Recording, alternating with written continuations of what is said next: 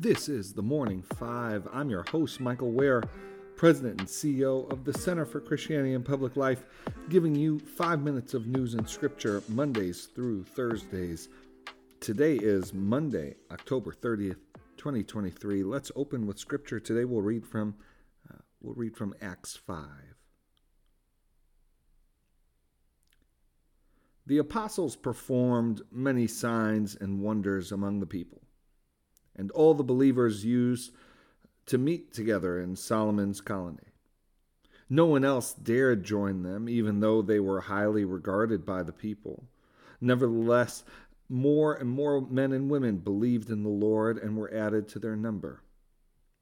As a result, people brought the sick into the streets and laid them on beds and mats so that at least Peter's shadow might fall on some of them as he passed by. Crowds gathered also from the towns around Jerusalem, bringing their sick and those tormented by impure spirits, and all of them were healed. May God bless the reading of His Word. It's good to be with you for the start of another week. I'm your host, Michael Ware. Thank you for joining. Let's get to the news. First, Israeli Prime Minister Netanyahu has said that Israel has entered the second stage of the war. He won't call it an invasion, but it does seem to entail greater ground forces in Gaza. This second stage started on Friday, and Gaza lost phone and internet access for about a day and a half. Palestinians have claimed that Israel cut the communications, but Israeli officials have not confirmed at this time. During that period, the IDF said that there were airstrikes in Lebanon. We do not know yet how many soldiers, units, or artillery are now part of Israel's ground activity inside Gaza's borders. Well, next item, now that we have a speaker, speaker in the House can get back to real work that will include budget negotiations. Speaker Johnson has suggested that he'll bring up separate funding for Israel, separate from funding from Ukraine. So a separate bill for funding providing funds to Israel that he'll put on the House floor this week.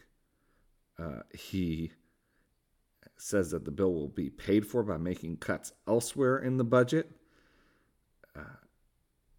knowing that the vast majority of Democrats are going to vote for this bill.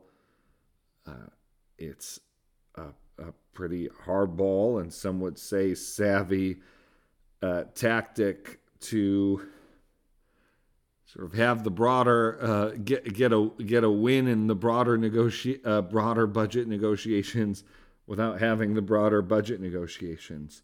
And so we'll see how that plays out this week. Finally, last week, there was a bit of a surprise GDP report showing that the economy grew 4.9% in the third quarter of this year. This has been fueled by consumer spending. Meanwhile, inflation remains high, and the mood of Americans towards the economy remains dour. Well, we'll end the news for today there, and let's close with prayer. Dear Father, always near us, may your name be treasured and loved. May your rule be completed in us. May your will be done here on earth in just the way it is done in heaven. Give us today the things we need today, and forgive us our sins and impositions on you, as we are forgiving all who in any way offend us.